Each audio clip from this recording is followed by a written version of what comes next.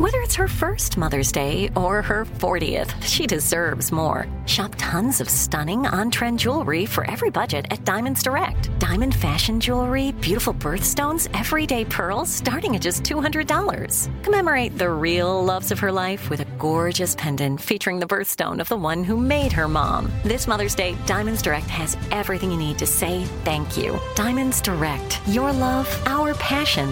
Online at diamondsdirect.com. I'm Tracy from Stuff You Missed in History class. Are you a small business owner or even someone who dreams of entrepreneurship? Then check out Season 2 of Mind the Business, Small Business Success Stories from iHeart Podcasts and Intuit QuickBooks. Join hosts Austin Hankwitz and Janice Torres as they interview entrepreneurs sharing insights around starting and nurturing a small business. You won't want to miss these inspiring stories of entrepreneurship and discovering ways to business differently so you can too. When you think about the future, what kind of technology do you envision? Whatever the future holds, artificial intelligence will undoubtedly be at the heart of it all. Join Graham Class as he hosts Season 2 of Technically Speaking, an Intel podcast, and hear from the minds transforming healthcare, retail, entertainment, personal computing, and more with the help of AI. Tune in every other Tuesday and explore the latest technology that's changing our world today and creating a more accessible tomorrow. Listen to Technically Speaking, an Intel podcast on the iHeartRadio app, Apple Podcasts, or wherever you get your podcasts. What does every grocery store aisle now have in common? Products that come in paper packaging. And not just the obvious ones like cereal boxes and juice cartons. From beauty products to boxed water, there are more opportunities to go papertarian than ever before. So why should you? Because paper comes from a renewable resource and can be recycled up to 7 times. Simply put, it's the smart choice for the environment. And it turns out the easiest choice for you. Learn more at howlifeunfolds.com/papertarian. Welcome to Stuff You Missed in History class from HowStuffWorks.com.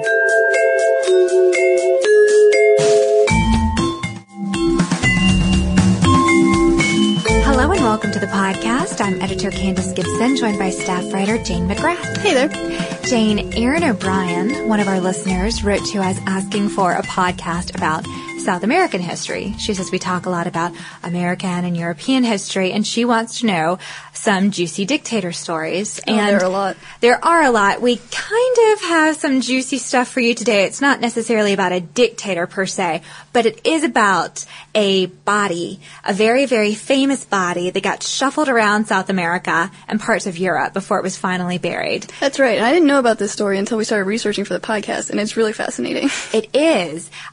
Doubtlessly, you guys have heard of Eva Perón or Evita, and if you're like me, you sat through the musical Evita starring Madonna about 50 times because it's just so great. And in her real life, there weren't any loud musical numbers from the Casa Rosada that I know of. I know she addressed people from the balcony. I don't think she threw up her hands and sang, but she did take the very famous Rainbow Tour. And yes, there was couture clothing and lots of jewels and furs on it. So I'm very excited to tell you about that. But first, some background.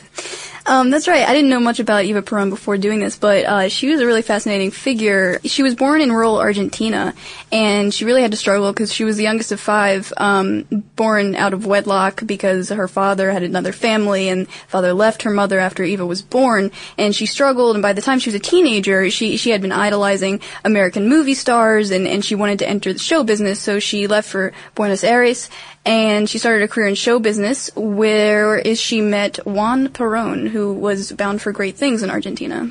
He was. He won the presidency in 1946, and Eva was given control of the Ministry of Labor. And, you know, it's funny, you can say what you want about Eva Perón, because I think that she is a very controversial figure, and to reference the movie one more time, when the film and the crew were filming scenes for Evita in Argentina, they met a lot of opposition from local people who were worried that their idea and the image of Evita would be desecrated, that she would be portrayed in a very negative light. And I think that there are ways to honor the good things she did and still juxtapose those with the sort of the seedy things that were happening under the surface. So she did want to work for the Ministry of Labor, and perhaps this was due in part to the fact that the Duarte family had lived in such poverty, and I think that she did have really good intentions for the poor people of Argentina, and she advocated things for like higher wages and voting rights for women, and also government subsidized housing for the poor. And it's important to know that at this time, Argentina had had a great influx of wealth because after World War II, a lot of the war-torn European nations, they couldn't create their own crops, they couldn't grow their own wheat, things like cattle and beef and their livestock was down, so they had to import a lot of these things from Argentina. So Argentina hiked up export prices and taxes and was able to generate a lot of money for its own economy. So finally, under the Perón administration, they were in a position to dole it out and use it properly. That's true. And speaking of World War II, the whole political atmosphere at that time was very much influenced by the fascist dictatorships that had been going on in Europe at that time. Juan Perón is kind of known for suppressing freedom of the press and freedom of speech during that time, but it was also things that especially Eva really latched onto, which were these issues of labor unions and stuff that made her particularly popular with the people at the time. And you could say, like, she was even more than Princess Diana is in England. Oh, that's a great comparison. Yeah, and they sort of share the same sort of mythology, I guess, because they both died rather young. So they did, and Evita, the nickname Evita, comes from the group of people called Los Descomisados, which stands for the shirtless ones.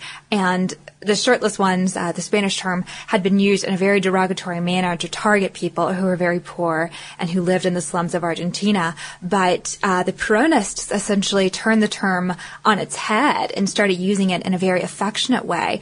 And we saw, or not we because we weren't there, but history saw at this time Argentina sort of changed dramatically in a way because people would, they would move to the cities and they would build it up, and there was economy and there was industrial activity and things were flourishing, and Evita was very happy because she'd been the mastermind behind all of this, and she didn't let people forget. There were pictures of her plastered around the city. She made sure that wherever she went, there was some sort of PR spokesperson with her. There was always someone taking pictures. She was very much in the public eye, and I think she enjoyed that. Yeah, I think she did. She was very sly in terms of her PR tactics because, as you said, she always had photographers around her, and she was always doing, like, photo ops, basically, doing charitable things. And speaking of charities, there was a lot of politics going on here among the traditional elite and their conflicts with Eva at the time. The official charity at the time was called Aid Society. That's the translation into English.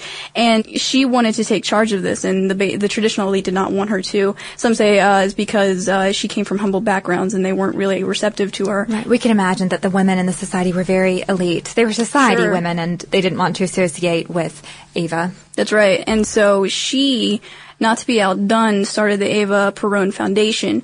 And this basically, using this, she ran the other official charity to the ground because she cut off the government funding for it, and she redirected it to her own charity, and she was able to fund schools and hospitals, which, all these things, orphanages, houses for the elderly, gave her more photo ops, and it made her, more of a public figure that people loved. People were very endeared to her, and it helps when you're in the public eye to have a certain appearance about you, and she had this sort of shellacked beauty, with the perfectly coiffed, dyed blonde hair, and the manicured nails, and the flawless makeup, and the couture, and the furs, and the jewels. She was the whole package, and we mentioned that because of the taxes and all the revenue that Argentina was generating, they were able to disseminate a lot of that wealth to the poor, but a lot of it also went to Evita's closet, and she even went, like I said, on the Rainbow Tour. This was a meet and greet opportunity for her to go across Europe, and she met everyone from the Pope to General Franco, and she really created a splash. But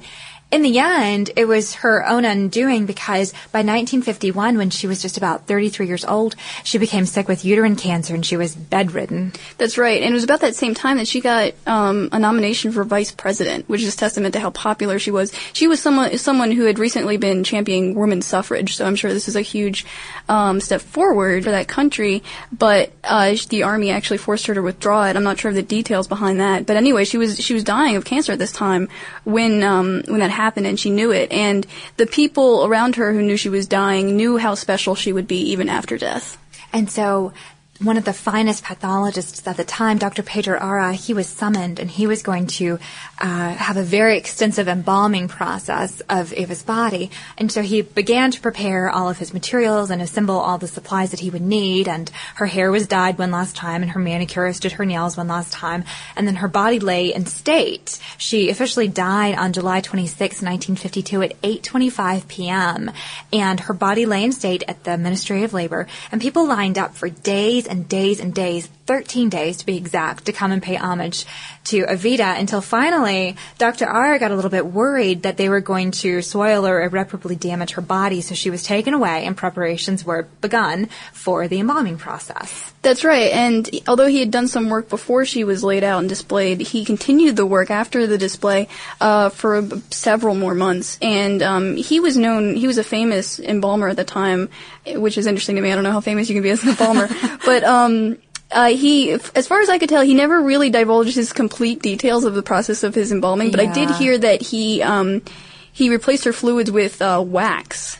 And it's interesting, I don't know, working here I've learned a lot more about the embalming process than I ever wanted to know, which is zero. But I've never heard of that before, and I guess it worked because to this day, people say that her body is still intact. Isn't that wild? Yeah. And it took about a year for him to complete the process, and we're not sure exactly about the cost of it, but estimates are around $100,000. That's a lot. I mean, you think about the average cost of a funeral today, and that's just for the embalming process. We're not talking about her casket or the monument that was built for her. And this is where the story takes a really, really juicy turn. That's right. We're not over just because she died. No. We've just begun, y'all. Yeah. The Peron government was on the verge of collapse because the food supplies had started to dwindle, and because there weren't a lot of grain crops left, it was affecting the cattle crops, and so they didn't really have anything to trade, so they couldn't get coal and oil, so everything was just all going to heck. And we had mentioned earlier that a lot of people had moved into the cities and things were industrious and they were booming. Well, now those areas were turning into slums, unemployment was up, and it was just a mess. And add that to the fact that Eva had just died, and so Juan was not quite as popular as he had been. No. So the whole environment in Argentina was ripe for a coup, and that happened in 1955. Peron was overthrown, and he was exiled to Spain. But the coup leaders knew that if the Peronists had Eva's body, they could use that as a bargaining chip and show it off, to her loyal supporters to rally the back. masses. Yeah, sure. Yeah, it was sort of a real Snow White situation. They had this beautiful woman in a glass coffin, and, you show it to someone, you have a strong emotional attachment to them. You're not going to forget that you are still loyal to her husband. Mm-hmm. So they decided they were going to hide the body. That's right, and so they actually made even decoy bodies of Eva. Some, I believe, were complete replicas of her body made of wax to throw people off, and they sent decoy bodies to different places, but they sent the real body to an undisclosed burial location in Italy, and they used a fake name on the gravesite. So and even before this, before she got to Italy, there was some rigmarole in Argentina where the coup leaders tried to bury her in an unmarked grave plot, and the guy who was responsible for that, he got kind of creeped out because some somewhat superstitious stuff started happening, and so he stashed the body in an attic, and then it was discovered, and then she eventually got shipped off to Italy. That's right, and so she was in Italy for a long time, and Juan Perón at that time was living in exile in Madrid. They finally allowed them to turn over the body to Juan Perón in Spain at the time, and so he kept it there for a little while. And when there was another military overthrow transition, they actually brought Juan Perón back to the presidency again in Argentina. And by this time, they actually left Eva's body there at first, and so Juan Perón is back in the presidency, but he soon dies. He actually doesn't last very long, less than a year, I believe. And Meantime, he's married again. His wife, Isabella, or Isabel, and I forget, I've actually seen both ways. His wife at the time takes over, which is, it's kind of controversial. She's not incredibly popular.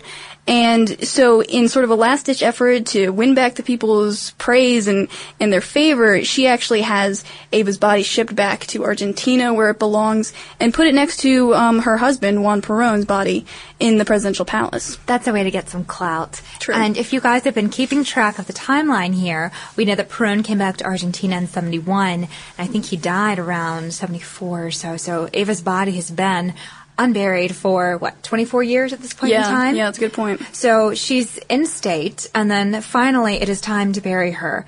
And we want to do this right, So they commission a company that manufactures bank vaults to create this incredibly intricate, incredibly, bomb-proof, fire-proof, whatever-proof coffin for Ava.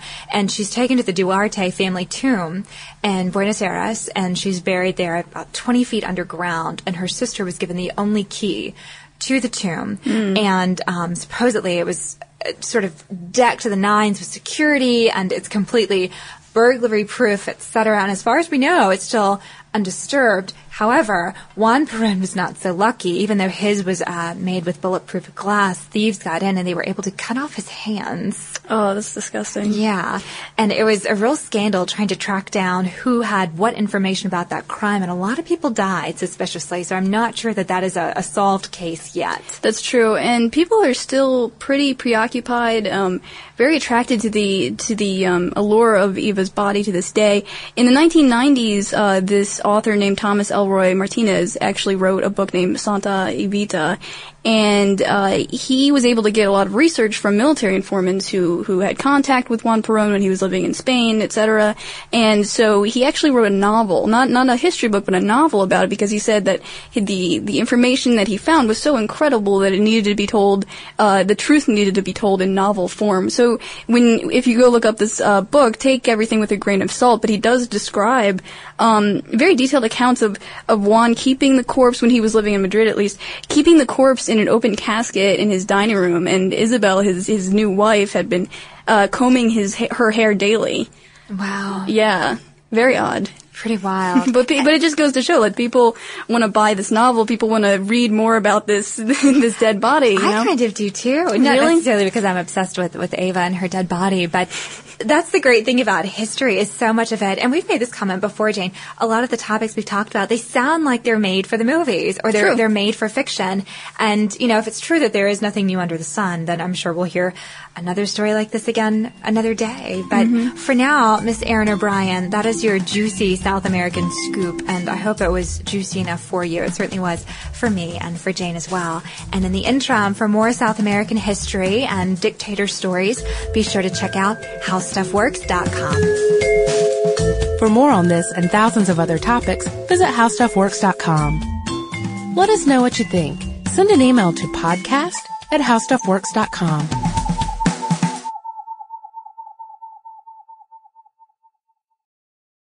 Looking to part ways with complicated, expensive, and uncertain shipping? Then give your business the edge it needs with USPS Ground Advantage shipping from the United States Postal Service. Keep everything simple with clear upfront pricing and no unexpected surcharges. Keep things affordable with some of the lowest prices out there. And keep it all reliable with on-time ground shipments. It's time to turn shipping to your advantage. Learn how at USPS.com/advantage. USPS Ground Advantage. Simple, affordable, reliable. This is Ashley Iconetti from the Ben and Ashley I Almost Famous podcast. Tennessee just sounds perfect. Whether that's live music, the crack of a campfire, or kids laughing on an adventure. To start planning your trip, visit tnvacation.com. Tennessee sounds perfect. We are the voice of NASCAR. The green flag is in the air, and we are underway. The Great American Race. The Motor Racing Network. NASCAR Cup, Xfinity, and Craftsman Truck Series Racing live on your hometown radio station and MRN or NASCAR.com. Martinsville, Talladega, the Chicago Street Course. We have the side-by-side action and last lap passes for the win. Photo finishes. Ryan Blaney will win. The voice of NASCAR, the Motor Racing Network. Xumo Play is your destination for endless entertainment. With a diverse lineup of 350 plus live channels, movies, and full TV series, you'll easily find something to watch right away. And the best part? It's all free. Love music? Get lost in the 90s with iHeart 90s, dance away with hip-hop beats, and more on the iHeartRadio music channels. No logins, no signups, no accounts, no hassle. So what are you waiting for? Start streaming at play.xumo.com or download from the app and Google Play stores today. All you can stream with Xumo Play.